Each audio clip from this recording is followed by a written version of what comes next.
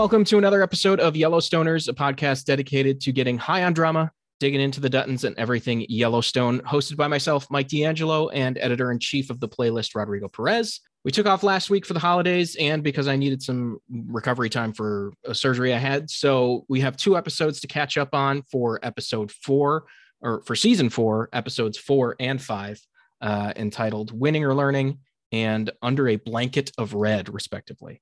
But before we jump into new episodes, I've got to tell you that Yellowstoners is a part of the Playlist Podcast Network, which includes the Playlist Podcast, The Discourse, both of which I'm a part of, Be Real, Deep Focus, The Fourth Wall, and more.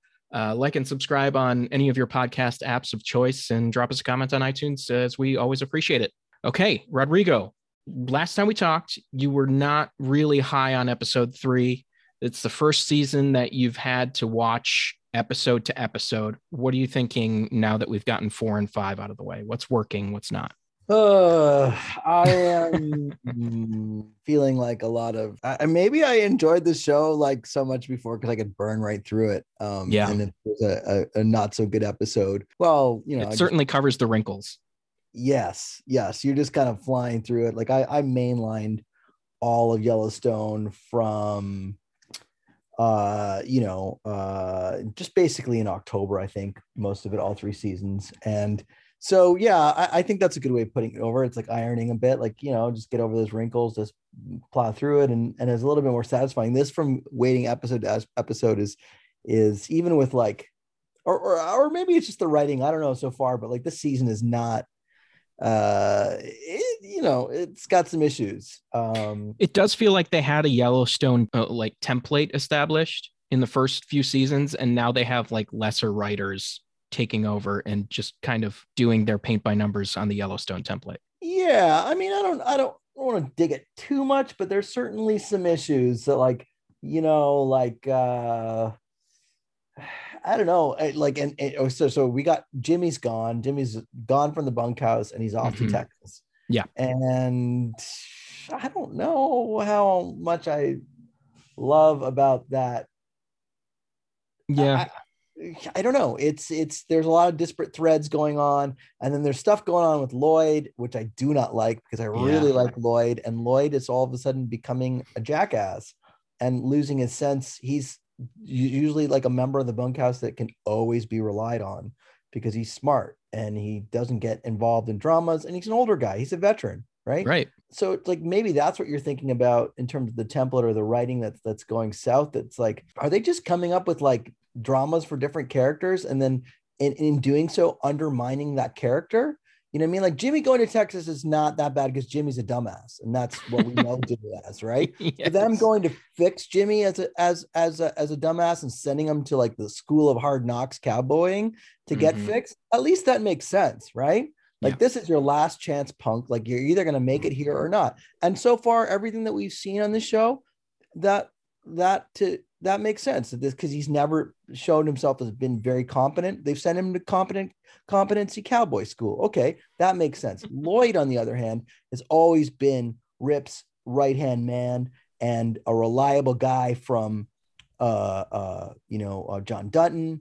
And even John Dutton. And so, you know, they're at least have put something in there. They're trying to say that, like, you know, emotionally he's become unraveled and that's leading him to do poor decisions. Even John Dutton at one point says, what's up with that move? Like, was he not thinking or something? You know what I mean? So like, I guess they're at least teed up an explanation for it, but it still feels like I'm feeling a little mixed on that. How about you overall in general? Like what are you feeling? What are you not feeling? What's working for you? What's not working? Yeah. So I'm definitely annoyed by the Lloyd and Walker storyline. I don't care to really like, I don't care to watch them butt heads over and over again. And it seems like it's going to be like one of them's going to leave the bunkhouse. And I mean, it should be Walker, even though he's kind of in the right, but I don't really like whatever's going on. It's not really Walker's not a very likable character, right? No, and yet he's kind of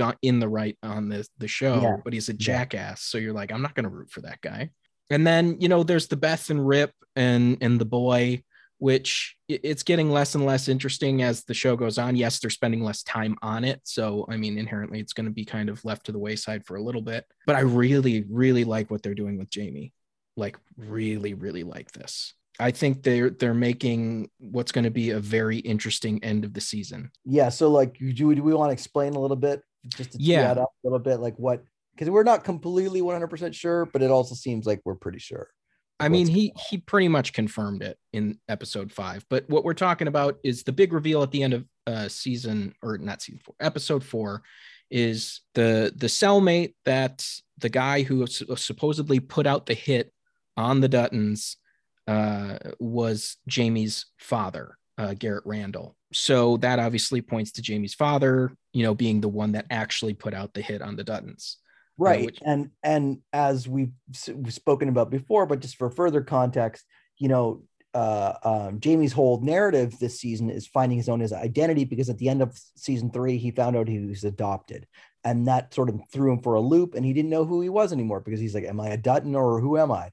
He's actually a Randall. And now, he's been taken under the wing of his biological father, who seems like he might be stepping up and being a real father. And then this twist wrinkle comes in, and now it feels like, I mean, we don't know exactly, but if Garrett Randall did put the hit on Dutton, and it's just sort of it feels like it's a big long play manipulation of Jamie, and so that's gonna further fuck.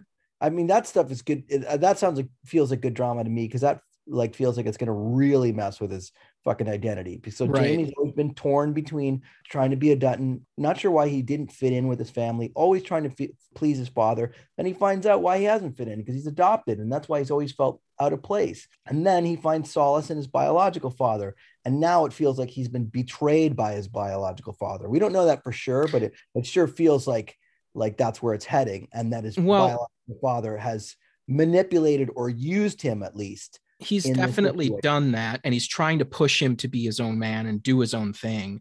But Jamie's just going to feel it as a betrayal, and as someone struggling with identity, who's been very and again, just to take it back, this is the kind of shit that I like about this show. It's always down with the emotional stuff, and to me, Jamie is in a hyper emotionally vulnerable place, because he's left his family, he's abandoned his found family, which is the Duttons, and as difficult as they are his real family. They might not be his biological family, but they are his real family. He made a very tough decision to leave. He's emotionally vulnerable, and he finds solace in his biological father. Whatever his biological father, Garrett Randall, who's played by, remind me again, Will Patton. Thank you very much. Great character actor.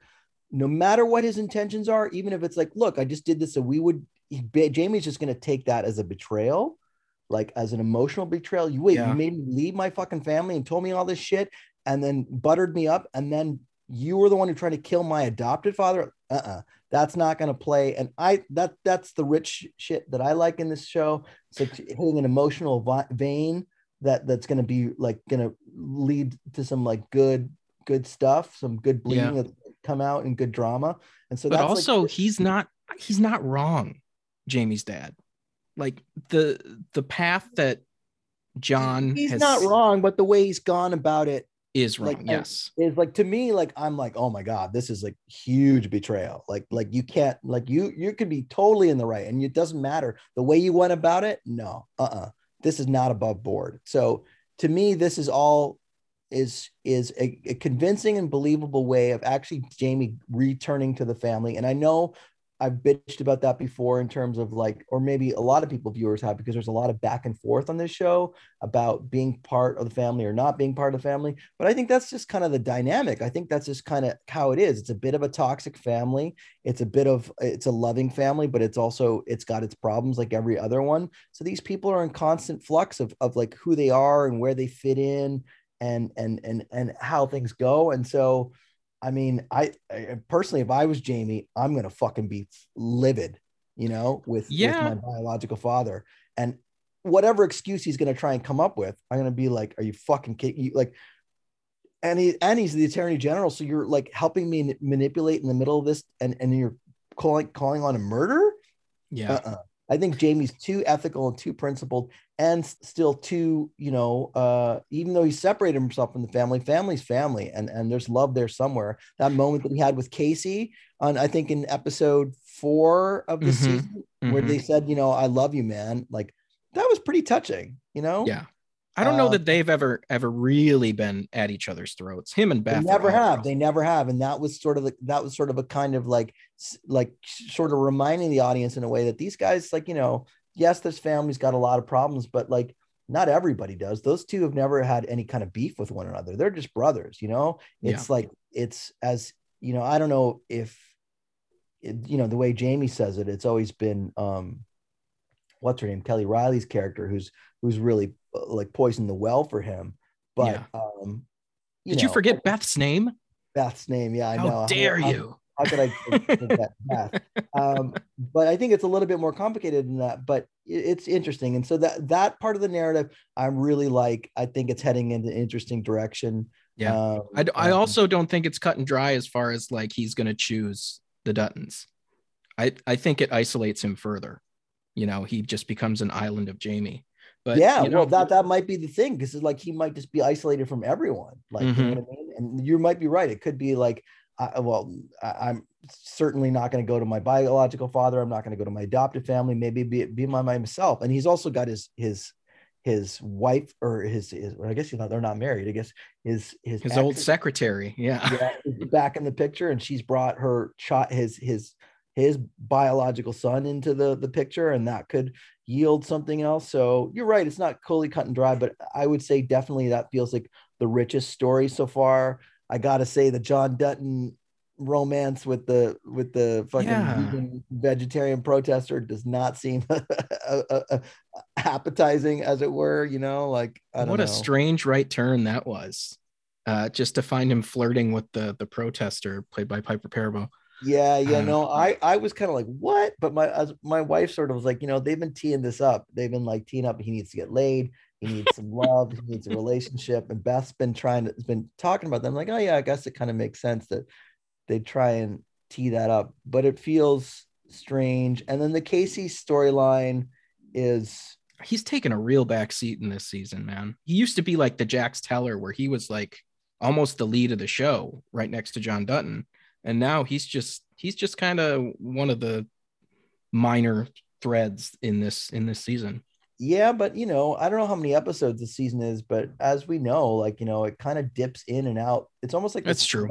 It's almost like a thread where you're like, okay, like, you go up for 3 seasons, and that happens to touch on 4 or 5 characters, and then you go down on the thread, and then that touches on another 4 or 5 characters, and then you go back up, and then go back to, you know what I mean?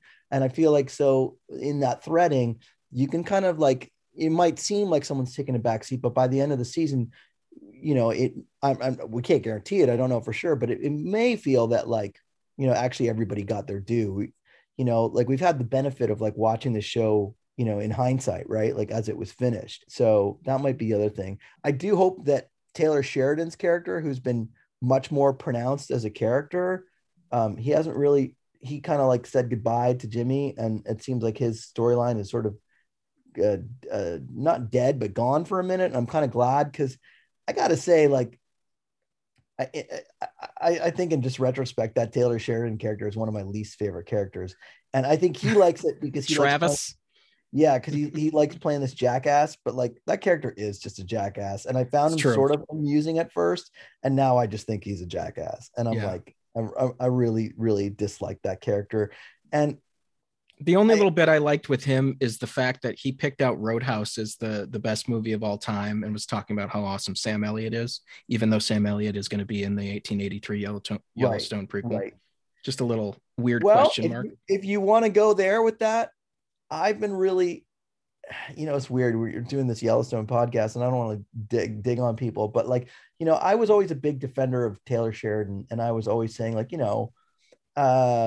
just because he's writing about these certain things doesn't mean that's his politics. It doesn't mean he's like, a right-wing dude. And you can present stuff, like, you can present the grotesque things that happen in, say, Sicario 2 that he writes, with having to endorse them. Depiction is not endorsement, right? Yes.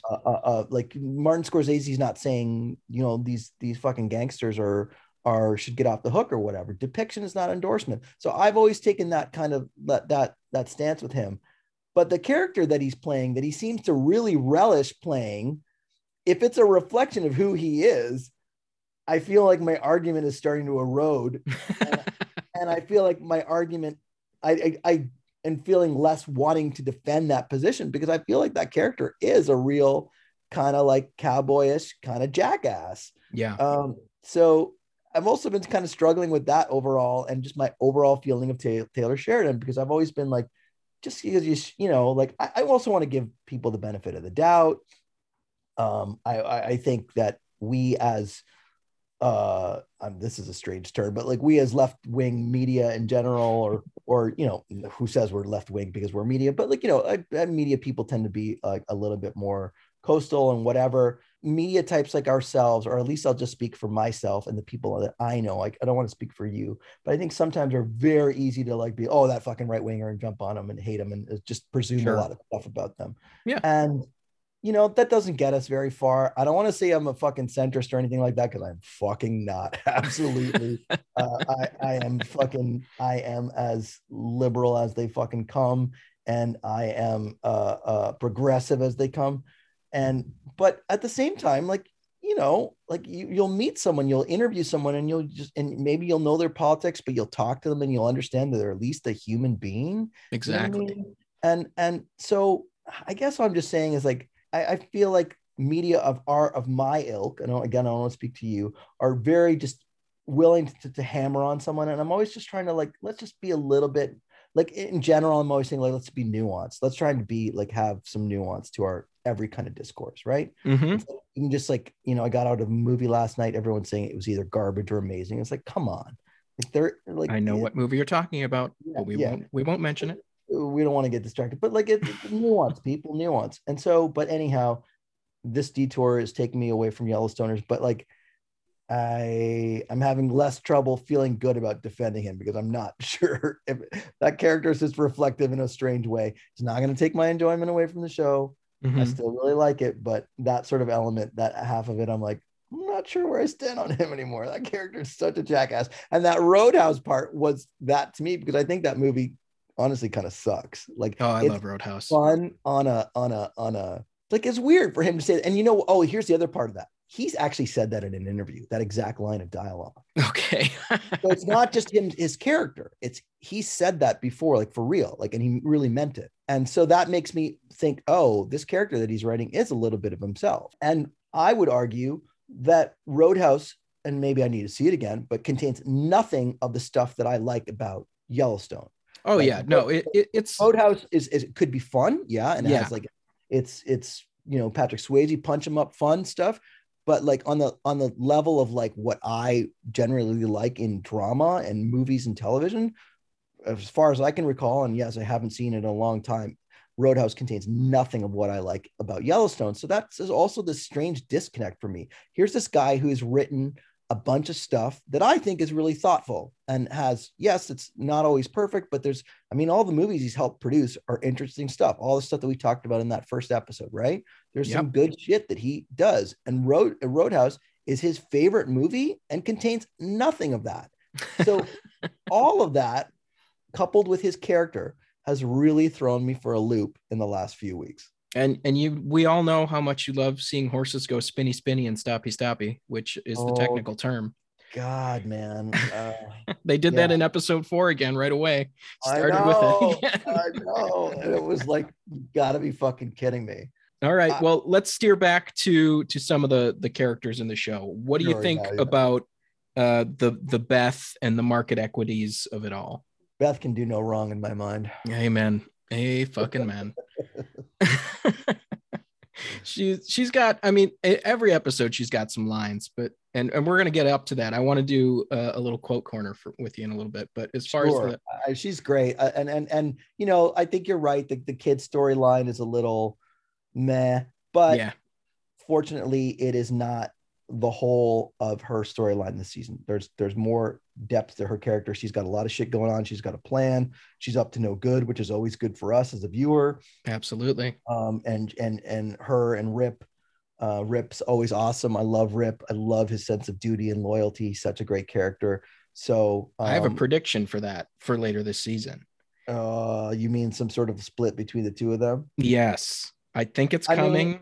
It would be in keeping with the drama of the show to keep spicing shit up and keep creating dramas that don't necessarily need to be there, but which is also kind of the problem with television in general. You know what I mean? You got a good thing, and then you kind of got to go, well, and stir something up. Conflict is part of drama. I get it, right? So you got to create conflict for your characters. But when it feels like you're fabricating conflict, which is not what I'm saying is happening, but that can happen. That is definitely a symptom, a problem of television. That's where television gets really under my skin. So hopefully, however they do it, hopefully it's not. I mean, I think you're right. I think that's probably coming at some point. Well, yeah, she said that at some point he's going to resent her. And I think they've already planted the seed with the birthday she gave him, which isn't it the exact same date that she got the abortion and is the reason she can't have kids, which was his kid. Date, but I think you're right about in terms of like she picked his birthday and that was his whole thing. And yeah, you could be right. There could be something else going on there. I think he finds out why it is, and I don't know that he necessarily hates her, but I don't know that he can deal with her, and I think that really puts him on a collision course with Jamie. So what other characters are we missing that we haven't really?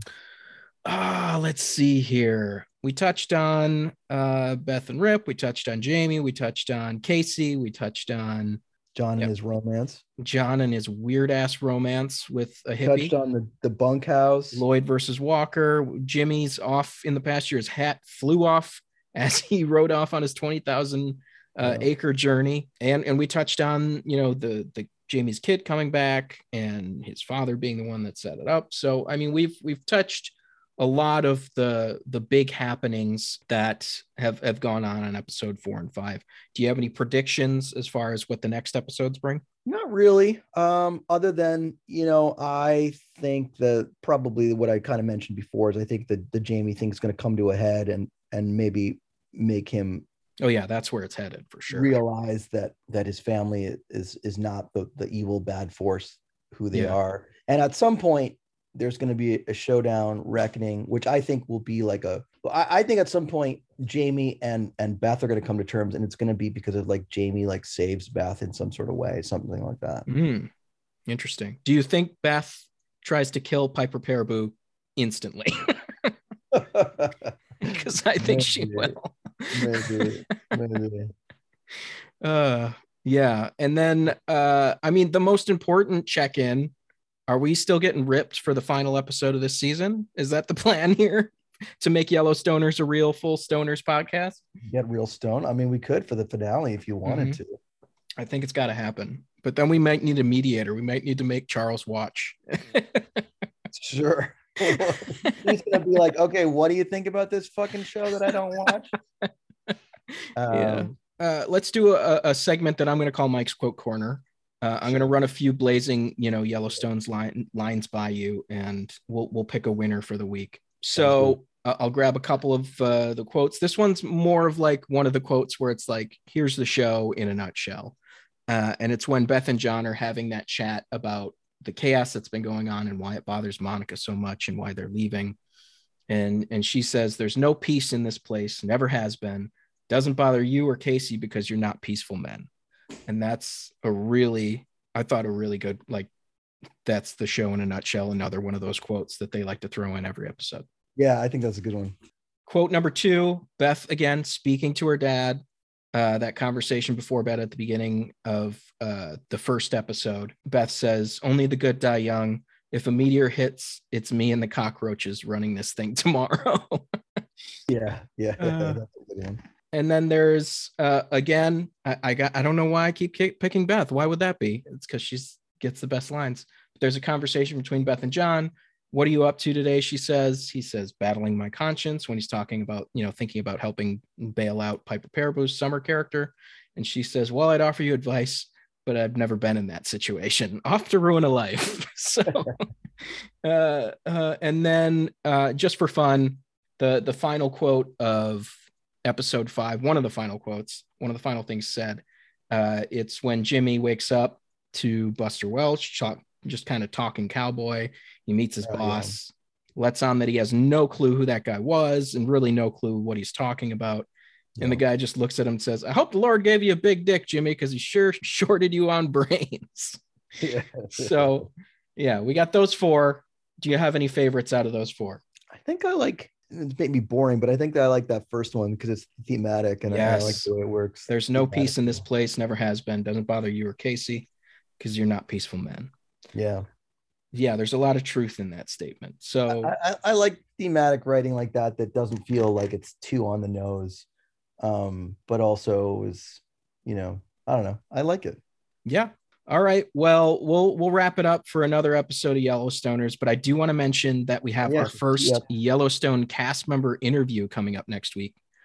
Jefferson White, who plays Jimmy on the show, will be talking to me about the role and the new official Yellowstone companion podcast.